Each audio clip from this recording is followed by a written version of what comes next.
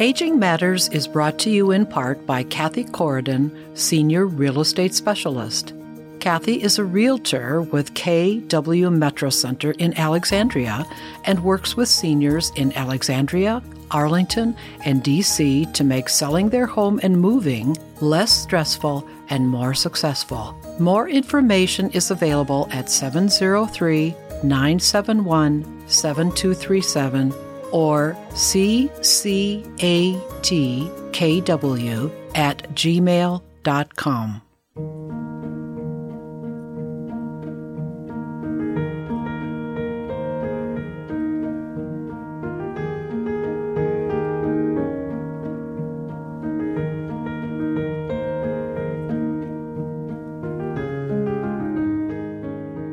Good afternoon and welcome to Aging Matters on Arlington Independent Media's community radio station, WERALP Arlington, 96.7 FM.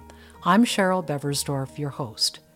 The prostate is a small, walnut-sized gland that functions in the male reproductive system.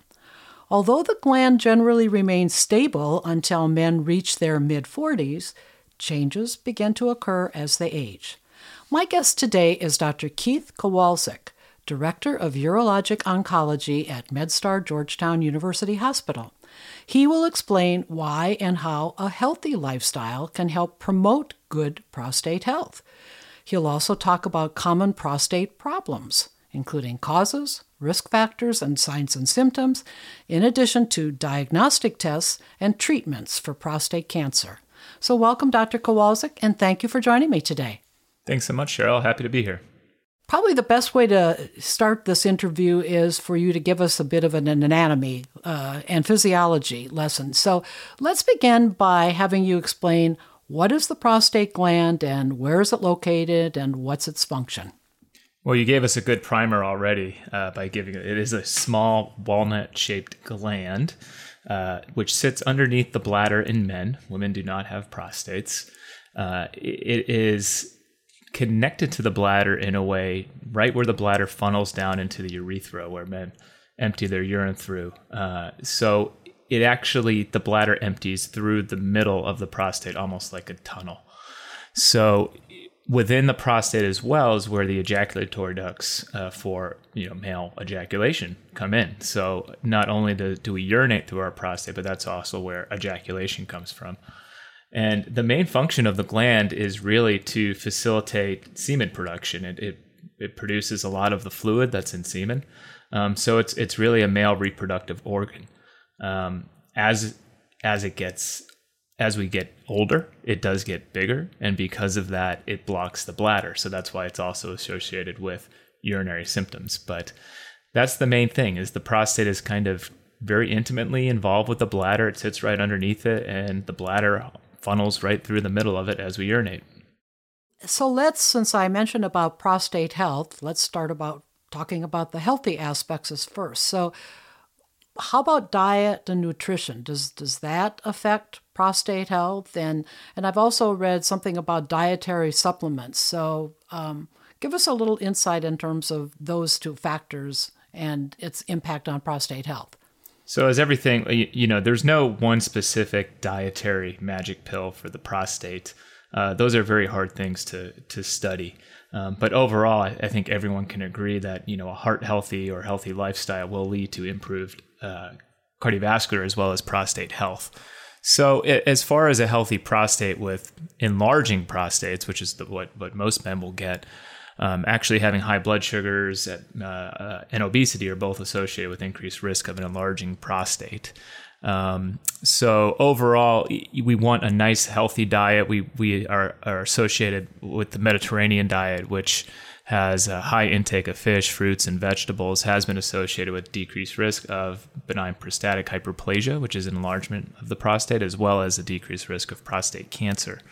Whereas high consumption of animal protein, saturated fats, refined sugars, even high calcium doses, if people are on a lot of calcium supplementation, those have kind of independently been associated with, not a clear correlation, but associated with increased prostate cancer risk. So it's hard to say that there's one thing that we can take as a supplement that will reduce any risk of any kind of prostate disease.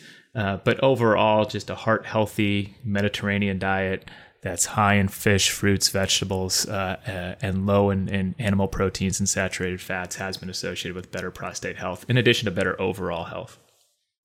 And I would suspect then what you're going to say, but I'm going to just verify it, that increased activity and exercise, that also impacts prostate health? What would you tell us? 100%. As I mentioned, obesity is associated with increased risk of having a large prostate. It's actually also increases the risk of a more aggressive prostate cancer and having worse outcomes when men are diagnosed with prostate cancer.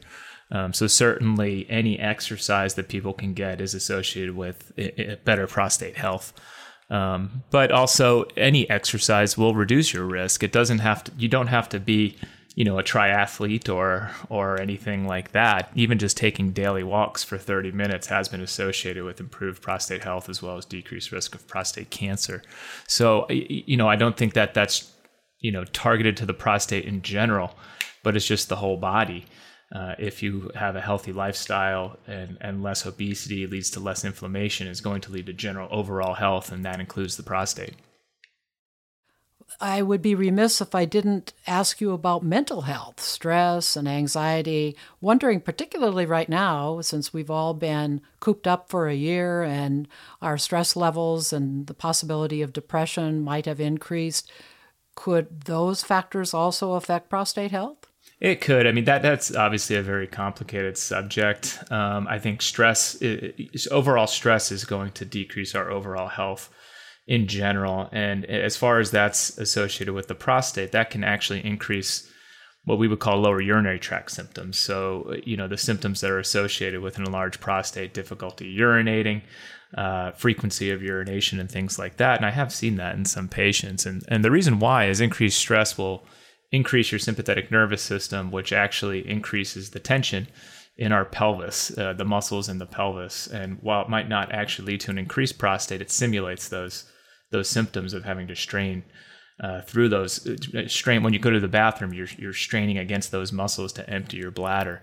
So that certainly could happen, as well as, that stress will irritate the bladder, and the nervous system will make the bladder feel the urge to go to the bathroom more frequently. So, increased stress, that can certainly affect overall bladder and prostate health.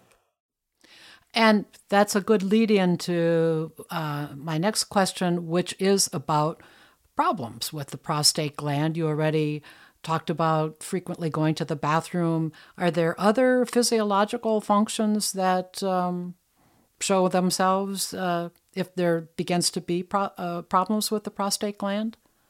Well, the first problems that men will see if they have an enlarged prostate or any kind of prostate disease, not prostate cancer, but more an enlarged prostate, is difficulty urinating, a slower stream.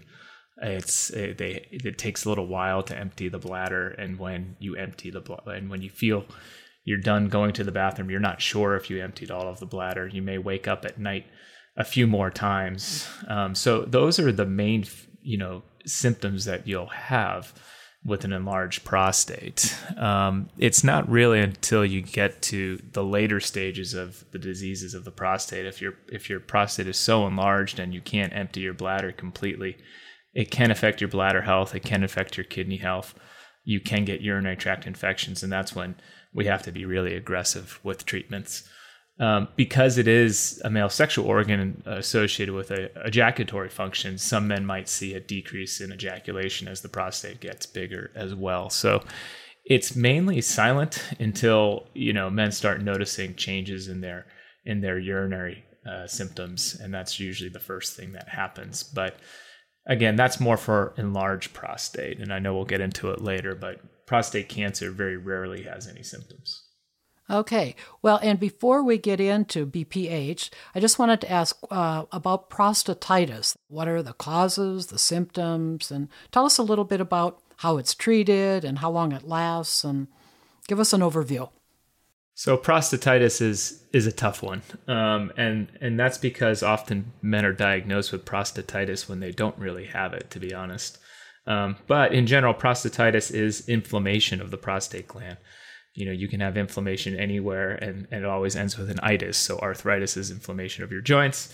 Prostatitis is inflammation of your prostate, and that can be done in various different ways. You could have a bacterial infection, which generally you have acute symptoms, fever, a lot of difficulty and pain with urination, but that's pretty rare, and that's treated with antibiotics. The more common presentation is just a low-level pain in the pelvis, difficulty urinating. You might notice some lower abdominal and even back pain.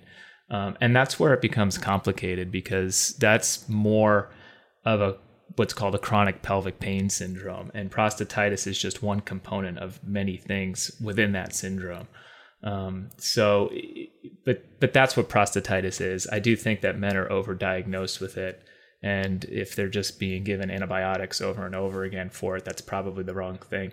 And you have to look broadly at the chronic pelvic pain, which is generally treated by physical therapists. But that's what prostatitis is in general. We'll see a lot of men that are, quote unquote, diagnosed with prostatitis, and it really isn't primary prostatitis. And you're not really sure, because I just wanted to clarify in terms of the cause. They're really, we don't know, many things. And that's one of my favorite answers that I learned from one of my mentors. His favorite thing to say was, I don't know. And there are many theories. I mean, certainly acute bacterial prostatitis is a bacterial infection. That's an easy one, and we can treat that with antibiotics. But for the chronic pelvic pain syndrome, there are lots of theories. Is there a chemical reaction to urine refluxing back into the ejaculatory duct, or is it other things? We really don't know. There are many theories, but it has not been kind of pinned down. All right, well then let's move into what you've mentioned several times, the benign prostatic hyperplasia, BPH. Is this more common in older men? Are there certain risk factors that are associated with age? Tell us more about that. Absolutely. Age is the number one risk factor. So as we get older, our prostates naturally get bigger in over 90% of men. And the reason for that is, again, because the prostate is a sexual organ, it's influenced by our hormones, and that in particular is testosterone in men. So the prostate is continually being exposed to testosterone. So over time, that testosterone will stimulate prostate growth. In some men more than others, and that's why as we get older, our prostates will naturally get bigger, and that is a benign process. But age is the number one factor. Some people may say, is there a familial risk? Maybe, but not really. It's just that it's so common in all men, and age is the number one factor for that. It's just one of the natural kind of responses to aging. Does it matter, say, in terms of culture that, African Americans or Asians or Hispanics and the different races, does that make a difference? Not so much in BPH as it is in prostate cancer. So it generally happens pretty much in all men, regardless of race. Okay. Well, then you talked a little bit about the causes. Are the symptoms similar to, of urgency and frequency, as it were? Are there other possible symptoms as well? And how about complications? So the first symptoms are, you notice that although it may take a long time, but you start to notice that your urinary stream is slower. And sometimes it becomes very, very bothersome to even just empty your bladder. And those are the first symptoms that we see. Eventually, men can get, as a response from that, their bladders become irritated from having to push so hard against the prostate to get the urine out, that can lead to bladder urgency, the frequency of urination, and other symptoms that go along with that. As far as what can happen afterwards, like I said, eventually, in very severe cases, men may not be able to go to the bathroom at all, so their urinary stream is completely blocked. If they are urinating against a large prostate, there could be a lot of pressure generated in the bladder, and that can lead to bladder dysfunction eventually, where the bladder becomes weaker and weaker, and even sometimes kidney dysfunction or kidney failure, although that's extremely rare, thankfully, because we're able to treat these conditions much earlier on, usually before it gets to that point. And so the symptoms that you've just described, is that usually how the BPH is diagnosed, or is there other kinds of tests specifically for this condition? Yeah, you know, when we see men that are, in their 50s or 60s, you presume that there's some element of BPH going on, because that's just the natural course of things. And the main reason to intervene is for symptomatic relief, really. But we will do other tests to make sure that men are not getting to those later stages. We can do tests to measure how much urine is left in the bladder after they go to the bathroom, and if they're emptying their bladder, then that's fairly safe. We will do our prostate exams to get an idea of how big the prostate is, just in our minds. Although I should say, how large the prostate is does not always necessarily dictate how severe the symptoms are. Men with enlarged prostates, but only minimally enlarged prostates, can have severe symptoms, while men with, grapefruit-sized prostates might not feel anything at all. Other tests we can do are ultrasound of the prostate, again, to look at the size and shape of it, and that can dictate future treatments. And also just urinalysis, taking a look within the urine, making sure that there are no infections, making sure there's no blood in the urine. These are normal components of a routine visit with a urologist. So now that you've made the diagnosis, let's talk about the medications that are prescribed for BPH. I understand there are different kinds, and some can have some maybe serious side effects or not so serious side effects. What would you tell us about what the medications are, how you determine who gets what, and also those side effects? For sure. So, like I said, the beginning of BPH is really symptomatic relief. So our first job is to get a measure of how bothered the patient is by the symptoms, and also to make sure, again, like I said, they're not holding on to too much urine where it's going to risk their bladder and kidney function.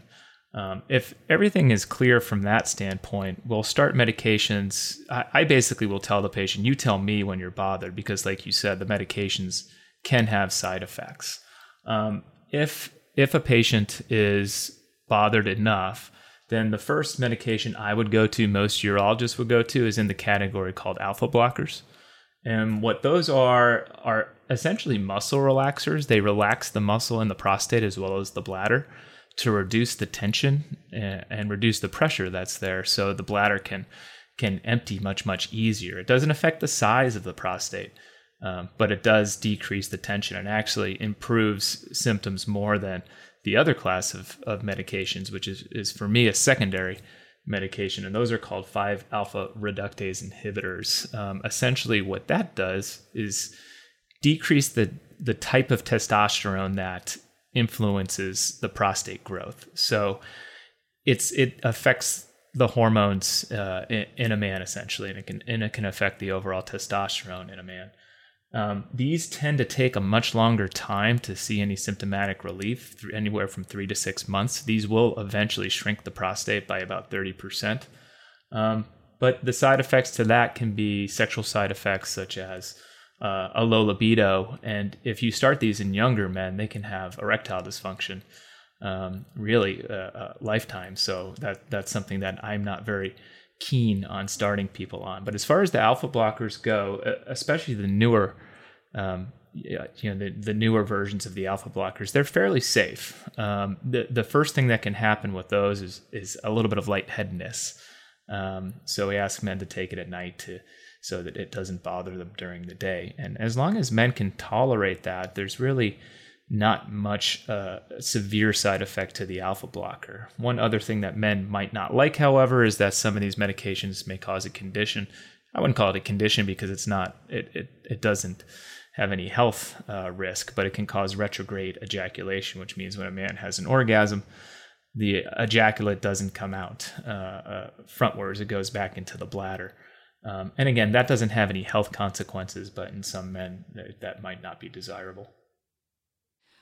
One thing I'd also heard in terms of a side effect is maybe some difficulty breathing, if you've got like somebody who's maybe asthmatic or gets stopped up easily, is that sometimes a symptom? Have you heard that, or not so much? I have not. You'd have to refer what you've heard that from me, but that is not something that I have seen. Maybe in the earlier iterations, men again it could lower the blood pressure very quickly, and then they would get dizzy. But that's not a common thing that we deal with. Well, I guess there's individual cases for these medications. And so is the medications usually the primary treatment of choice then for BPH, or do you also have other treatment options that you might prescribe for your patients? So we always like to start with medications because if we're not using medications, it means we're moving towards surgical treatments, which can have risks and other issues. So medications are always the front line. And as we get on, if over 5-10 years the symptoms become worse, we can add more medications.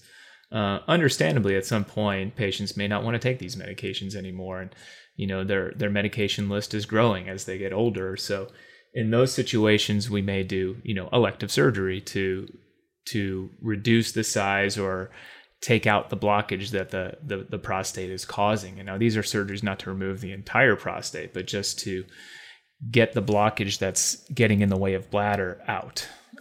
So those would be the next steps. And I guess what you're saying is that the medications that you talked about a moment ago, unless there is some other kind of intervention, they would be taking the medications probably the rest of their life, or until the prostate size decreased. Is that what you're telling us? That's a great point, and that's something that I always bring up with men, is that once we start you on this medication, this isn't, a 2-week course and then your prostate is cured. This is, you're on these medications every day if you want the symptomatic relief. So, basically they stay on those medications, and if all of the symptoms remain stable, they have to stay on it. And it's when those medications stop working is when we go to the next step, which would be the surgical therapies. Okay. Well, let's move into what you also have focused on in terms of as a surgeon, but let's start out with prostate cancer because we hear so much about it. So explain, what are the risk factors? What are the causes? What do you see? So prostate cancer is incredibly common, as I'm sure you're well aware. The risk factors, the number one risk factor is a family history, and that's not a distant relative. It's what we call primary relative. So if a father or a brother or, I guess even a son, although that's pretty rare, if someone in your family has had prostate cancer, then your risk is much higher than the general population. You have about a 1 in 5 chance of developing prostate cancer at some point in your life, and that's compared to a 1 in 9 risk in the general population. The second risk factor is African American males, with or without family history. So African American men, even without a family history, have a 1 in 6 chance of being diagnosed with prostate cancer. Again, that's versus 1 in 9 in the general community in the United States. And along with that, unfortunately, African American men also have about a 2 times increased risk of prostate cancer death than the general population. So those are the 2 big risk factors, are family history and African American race. Now, as far as symptoms, did you ask about symptoms? No, but you can, we're going to take a break shortly, but right now I just wanted to just clarify, and then we can take a break and then we can come back. So those are the major causes. So there isn't, I guess I just wanted to clarify. So it's not really something that a person does or doesn't do in terms of lifestyle. It's more race and family history that are the primary causes. Just wanted to clarify that. Yeah, so those are the main risk factors that we look for when deciding to screen someone for prostate cancer. Now, as far as, behavioral choices and what can lead to prostate cancer, like I said earlier, obesity is associated with worse prostate cancer outcomes, not necessarily increased risk of prostate cancer, but it could be. And there's been some correlation with smoking as well, but none of that is as strong as the family history or race. Okay. Well, we're going to be talking a lot now about prostate cancer in the second half of this program, but we're going to take a short break right now for an important message. First of all, if you tuned in late, we're talking with Dr. Keith Kowalczyk, Director of Urologic Oncology at MedStar Georgetown University Hospital. And you're listening to WERA-LP Arlington, 96.7 FM. We'll be right back.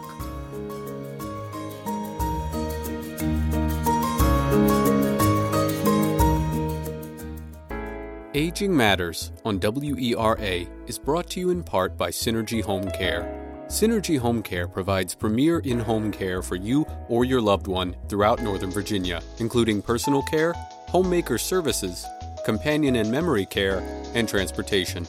Call 703-558-3435 or visit synergyhomecare.com for more information. Synergy Home Care will find a care solution to meet your needs.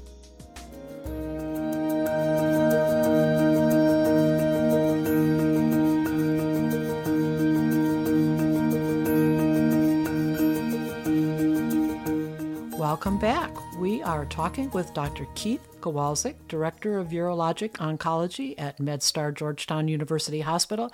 And we just started discussing prostate cancer and already covered risks and factors.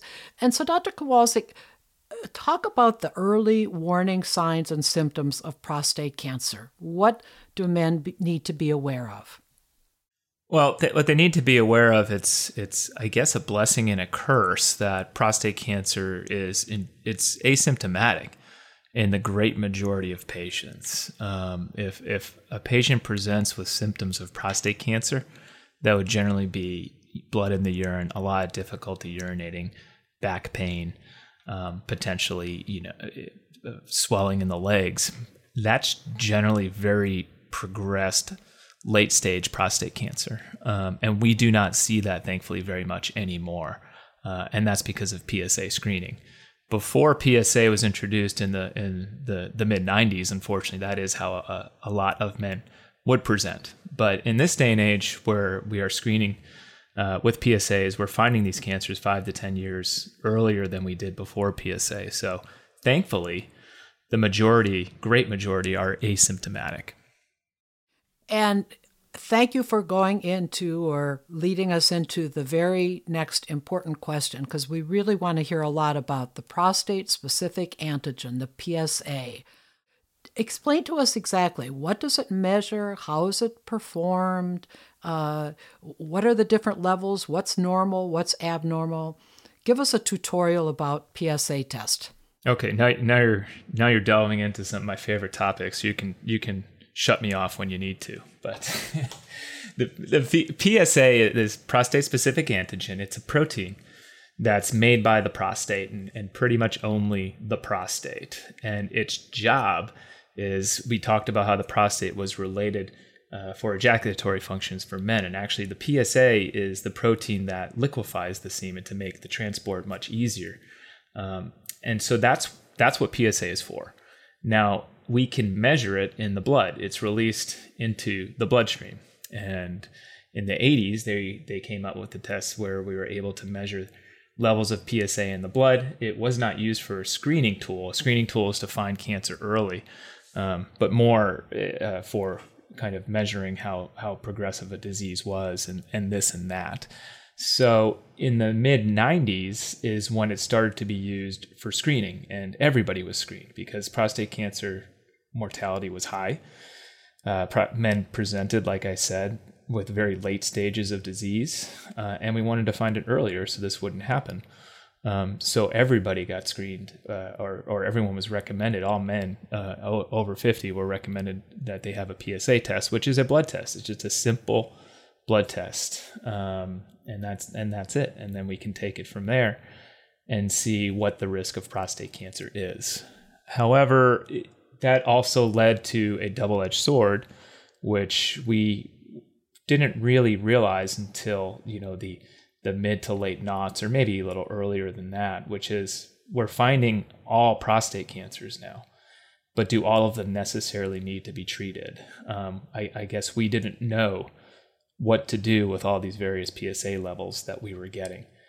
So that did lead to pretty much treatment for many, many men who likely didn't need treatment. On the flip side, though, mortality went down by about 80%. So the death from prostate cancer did go down by a lot because of PSA screening. But there were a lot of men that were treated that probably did not have to. And we had to reckon with that over the last 10 years. And I think we've gotten to a point where we are doing much smarter PSA screening. And explain to us what are the normal values of when we talked about the different levels? Is there a good level and a not so good level and a really bad level? And are there numbers that if for people who are listening right now, what would they want to know? What would you tell them in terms of what they should look for? I can tell you that every man's PSA is going to be different for the most part. And I think one of the unfortunate parts with PSA screening is that we put it in there almost like it was a cholesterol test or a blood sugar test where we knew there were good and bad levels. And that was pretty much said to be between 0 and 4. If your PSA was less than 4, then you were normal. And that's just not accurate because the PSA changes as we get older. We talked about how as we get older, our prostates get bigger. If we have more prostate tissue, it will produce more PSA.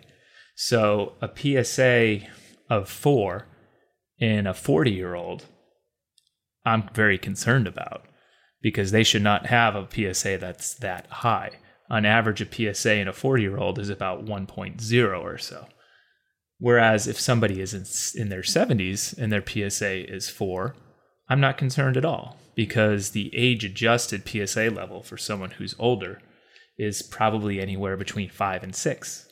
So that's one thing that I want to stress is that PSA levels will change as you get older because one of the things that causes a PSA elevation besides prostate cancer is an enlarged prostate. So you can have false positives. But and I want to get that idea of normal between 0 and 4. That's not a thing for me. If a young guy has a PSA of even 3.5, I'm worried about that.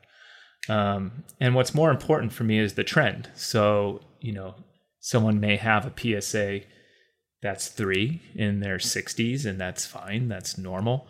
And then it starts going up to 6 to 9. That's much more concerning to me that it's jumped so high versus someone that same person who their PSA was 9 in their 60s, but it's 9 the next year and 9 the next year. Well, that's just their normal PSA. So there's no one level that's correct. The importance is establishing a baseline in that patient, what their PSA is, go over their individual risk factors, and follow it over time to see if that PSA is abnormal for them or not. And is that one of the reasons why, because you're explaining so many different variables here, is that why there seems to be so much controversy related to whether or not physicians should use the PSA test for patients? I mean, is it age? Is it what? I mean, why is it more controversial? It's controversial because at first it was used to screen everybody. The question, does everybody need to be screened? And the answer is no. However, it is still the second leading cause of cancer death in men. So ignoring a PSA screening altogether is going to lead to an increased risk of high-risk disease, disease presenting at later stages, and even prostate cancer death. So the controversy really was over, does everybody need to be screened? And unfortunately, I feel that was taken as, when there was a little bit of a backlash against it, which has since been taken back. A lot of primary care physicians were saying, you don't need to check PSA. And that's not true. That's just not true. And that's especially in men that we went over that are at high risk, African-American men that have a family history. They need to be screened. So the controversy is does everybody need to be screened? The answer is no. Men at risk do need to be screened. And even some men that aren't at risk should probably have a PSA, a single PSA checked at some point in their life to make sure that it is not above a certain threshold. And if they want to, can maybe get it checked every 2 years, every 3 years if they don't have risk factors, but they probably don't need to be checked every year. So over the last 10 years, we've gotten to this more selective screening approach. And the controversy, yes, it's because a lot of men were overdiagnosed because of these false positives. But if there's any question, that a family practitioner or a primary care doctor might have regarding PSA screening in a certain patient, I would just recommend sending them to a urologist, because we're very open to not screening everybody. We're not going to necessarily biopsy everybody or treat everybody. There are a lot of nuances to PSA that I wouldn't expect a primary care physician to know all about, because like I was getting into, it can be very complicated. If I'm hearing you correctly, then there really isn't an official accepted recommendation about PSA screening. It's really a case-by-case basis. Is that what you would say? There are different recommendations by different organizations, but the majority, American Cancer Society, the American Urologic Association, do recommend at least discussing screening with your primary care doctor between the ages of 55 and 70, because those are the men that are most at risk. In men who have the risk factors that we discussed, African American, a family history in a father, brother, or son, they potentially should be screened earlier, possibly starting between 40 and 45, and again, should be discussed with their primary care physician or a urologist. So there are conflicting views on this, but the majority of cancer associations do feel that PSA screening should be discussed and seriously considered, especially in at-risk men. Now, since we've heard so much about PSAs, are there actually other screening tests now that are also used to detect prostate cancer? PSA is still the linchpin kind of gatekeeper test to know whether you are at risk or not of having prostate cancer. Now, we've established many what I would call kind of second level confirmatory tests to see if there's a false positive or not. So if we get a high PSA in somebody, what we want to do, we don't want to overdiagnose people. We don't want to put people through a biopsy, and we don't want to put people through treatment unless they absolutely need it. So sometimes we'll get these secondary tests, which are a little more specific, or I should say a little more sensitive than the PSA. So PSA, it's called prostate specific antigen. It means exactly that, but it's not prostate cancer specific. It's anything within the prostate. These second level tests are more prostate cancer specific. So there are blood tests such as a 4K score or a PHI, prostate health index, which look at more of the nitty gritty. They don't just look at the total PSA. They actually look at the breakdown products of PSA that are more associated with prostate cancer to tell you what is the actual risk that this elevation in PSA is due to cancer, not another a benign prostate disease. Another simple thing that we'll often do, most urologists will do, is get something called a total to free ratio, which looks at the ratio of the varying types of PSA. So when we get a PSA result, that's a sum of the total PSA, but there's actually subtypes. And the ratios of those subtypes can tell us whether there's an increased risk of prostate cancer or not. So these are the next level things that we as urologists do to see, does this patient really need a biopsy or the next step, or can we just simply monitor their PSA very, very closely? There's also urinary tests that look for kind of prostate cancer byproducts in the urine. And then what has really changed prostate cancer diagnosis, treatment, and management in the last 10 to 15 years is MRI of the prostate. Now, MRI obviously is not easy. It's not a blood test. It's not a urine test. It's a much bigger deal. It's more expensive. But that can also rule out higher risk prostate cancer. So that's become a game changer for us in the last 10 to 15 years. But with all of this come costs, and we have to be cognizant of that. So I will usually start, if I have a patient come in with an elevated PSA, the first thing I do is check a total to free ratio. I repeat the PSA. I try to get a sense of what has what has been the trend of their PSA over time to see if we really have to take these next steps. And that leads me to what you're most involved with, and you started explaining it. Exactly what is the thinking then that determines what treatment is going to be used for a particular patient? So obviously there's a lot of analysis there, but talk a little bit more about that. How do you determine then? You're a surgeon, so I'm interested to hear more about the type of procedure that you do. But is that always the case? So let's move into it that way. Yeah. So while I am a surgeon, I'm a urologic oncologist first, and that's what I tell everybody. And we are really the gatekeepers because we are the ones that will see the elevated PSAs, get the biopsy, and give the patient the diagnosis. So it's really incumbent on us as urologists to be fair and unbiased on all of the treatment options. And there are many, many different treatment options for prostate cancer, many of which are very, very good. When a man is diagnosed with localized or prostate cancer that hasn't spread, when they're diagnosed with localized prostate cancer, their risk of death from prostate cancer overall is less than 1% because our treatments are so good. So the key is finding the right treatment for that patient, and it's not black and white. It's gray all over.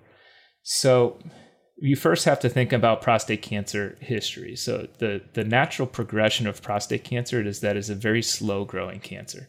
Yes, it is a lethal cancer if left untreated, for 5, 10, 15 years, but it is not the type of cancer like a pancreatic cancer or a lung cancer that, will progress within 1 to 2 years. It's a cancer where it's going to take quite a bit of time to really become bad. So in general, prostate cancer takes about 10 to 15 years if you find it at an early stage to really progress. So you have to, number one, take into account what is that patient's life expectancy and what are their competing risks, what other health issues that they have that will be more of an issue to them within the next 5 to 10 years. So if a patient is younger, in their 40s up to 70 even for me, or certainly less than 65, generally those men have life expectancies of over 10 to 15 years. They have less of a risk of cardiovascular disease. So prostate cancer is high on the list of something that may become problematic for them within the next 10 to 15 years. So we tend to recommend surgery for those younger patients that don't have really any what we call competing risks and have a very long life expectancy, because surgery for the most part has the least amount of risk that cancer will come back within 15 to 20 years. So it's the best shot at having a treatment that will not require any further treatments down the road, essentially. No, I was going to say, and is that the Retzius-sparing robotic prostatectomy? Well, I'm talking about prostatectomy in general. Okay. Retzius-sparing is how I do it. There are many ways to skin a cat. But when I do the surgery, that would be Retzius-sparing. Well, and explain the different kinds of prostatectomy then. I'm eager to hear more about the Retzius-sparing robotic prostatectomy, because I think that's a relatively new procedure. It is. What would you tell us? Again, that's when I was talking about picking surgery, I was just referring to all prostatectomies in general. And like I said, there's more than one way to skin a cat. There's many good surgeons out there that do it different ways and have good outcomes. So with that being said, I do perform what's called a Retzius-sparing prostatectomy. I've been doing that for the last 3 years now. And I did not invent the procedure. It was actually described in 2010 in Italy by Antonio Galfano and Aldo Bocciardi in Milan. And that was when I was a fellow in urologic oncology. And I read that when it came out and I was very, very interested in it. But it's a very hard procedure to do. So it took me 8 years of my own practice to finally try to do this surgery. And essentially what it does is avoids disrupting the normal pelvic anatomy of the bladder and the urethra. Like I said, the prostate sits underneath the bladder, and the bladder drains through the prostate and back down into the urethra. So one of the side effects of surgery, which can be debilitating, is leakage of urine. And what this does is because we leave intact a lot of these suspensory ligaments or supportive structures for the bladder, these men tend to have less urinary leakage after surgery, and they tend to regain their continence much faster. And I've noticed that it's been seen in multiple other studies as well. We have yet to have any primary level 1 evidence, which would be a randomized control trial. And that is because, like you said, it is a new procedure. But I feel as we go further and further on, I do think that this will be the new gold standard of treatment, because my patients' quality of life has become much, much better after adopting this procedure. You already had talked about prostatectomy, and there's various kinds. The word that strikes me is the robotic.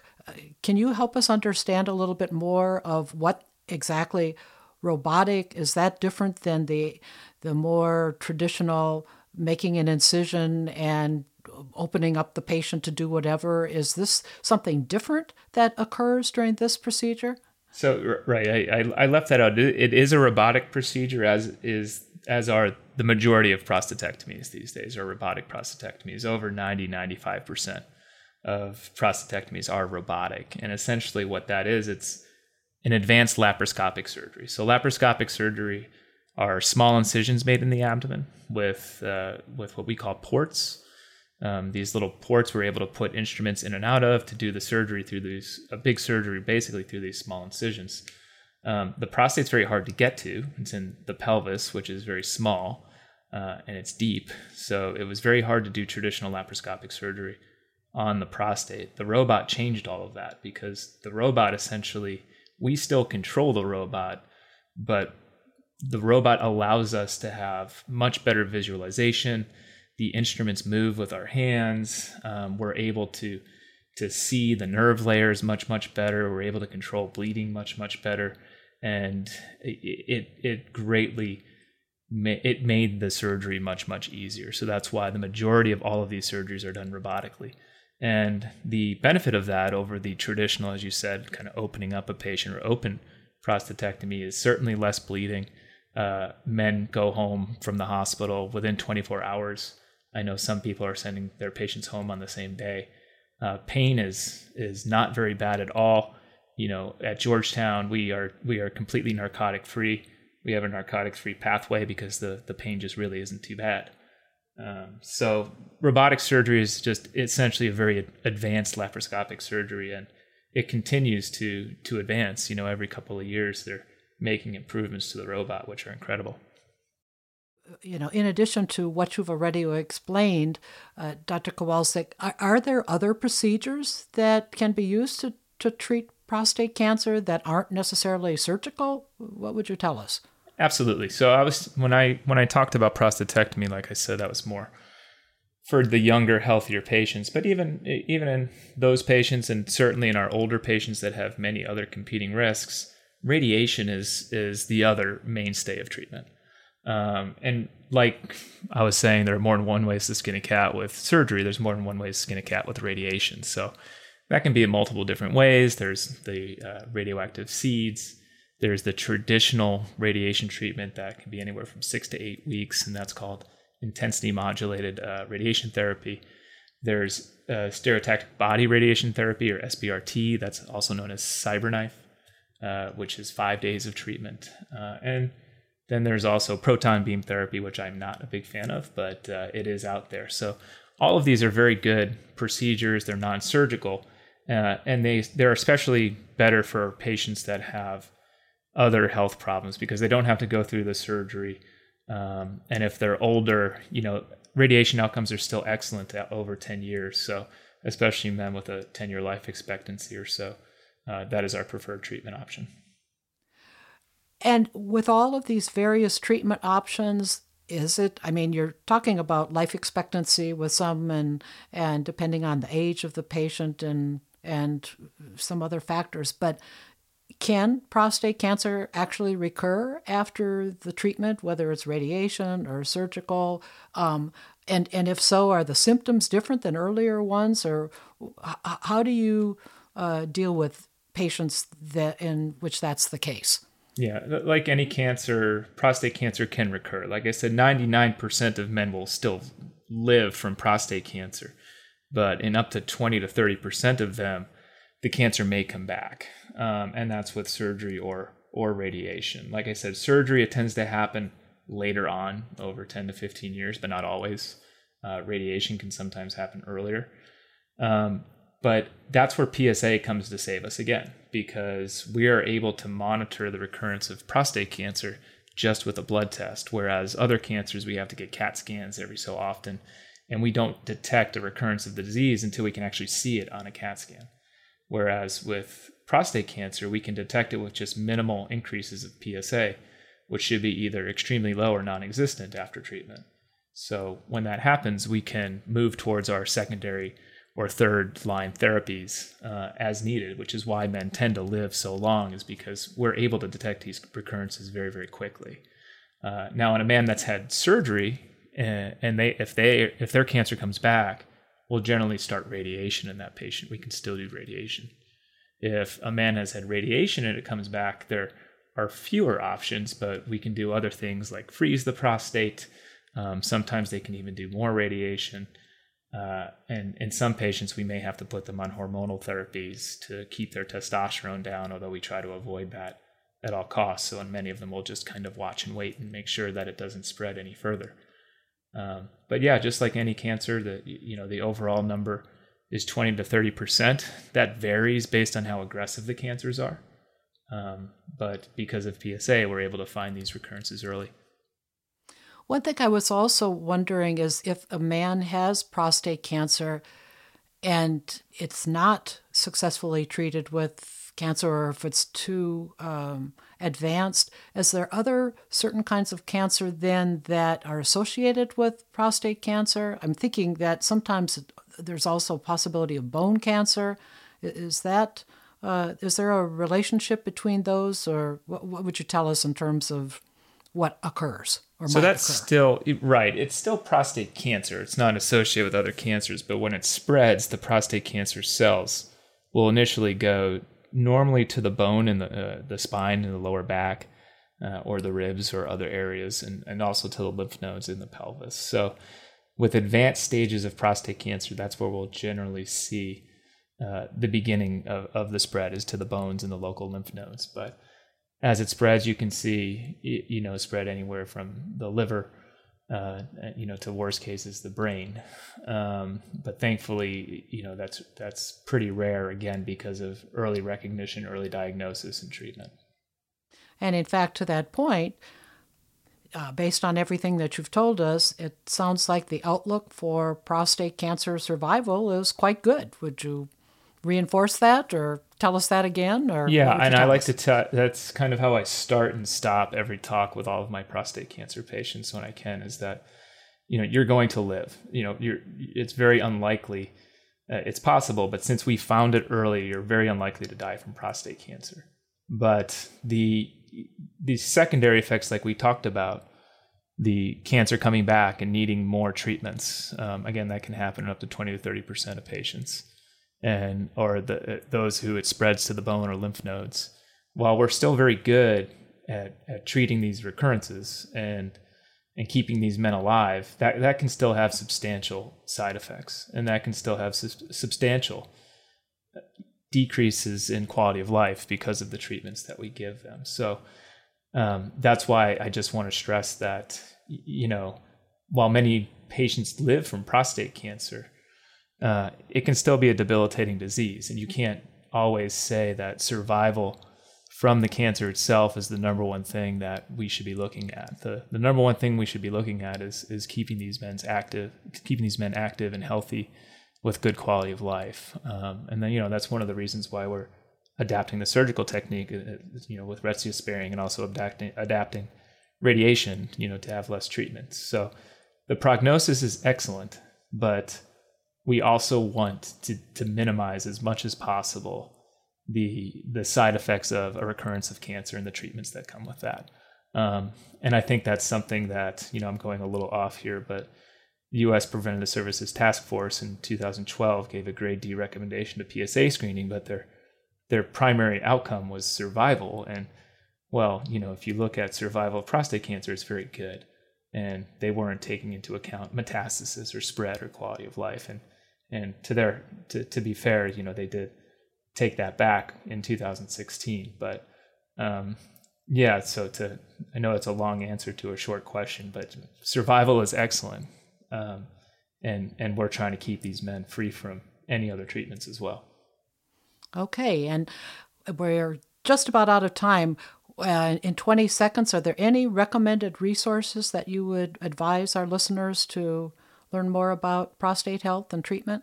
Yeah, two wonderful resources. One is from the American Urologic Association, is the Urology Care Foundation website, and that's found at urologyhealth.org. It has really excellent patient resources on all urologic conditions, benign and cancerous. Now, specific for prostate cancer, I do like the Prostate Cancer Foundation website, and it's simply at pcf.org, Prostate Cancer Foundation. Okay. Well, I want to thank Dr. Keith Kowalczyk, Director of Urologic Oncology at MedStar Georgetown University Hospital, for joining me today. And if you want to learn more about Aging Matters, be sure to visit our website at agingmattersonline.com. And once you're at this site, you can access all Aging Matters radio and TV show content, as well as the podcasts, which this program and all radio programs are both on Apple and Spotify. In addition, you can subscribe to the Aging Matters monthly email newsletter. That way you'll get updates every month on new radio shows and TV episodes. Aging Matters is produced in association with Inkmouth Media, which you can learn more about at inkmouthmedia.com. Thank you so much, as always, for listening to Aging Matters. And remember, age is just a number, not a label. I'll be back again with you next week. Aging Matters is sponsored in part by the Aging Life Care Association, an organization of aging life care professionals. Aging life care professionals offer guidance, advocacy, and support for older adults and their families in order to maximize quality of life. An aging life care professional can be there for your loved one when you can't be. More information about the Aging Life Care Association is available at www.midatlanticalca.org.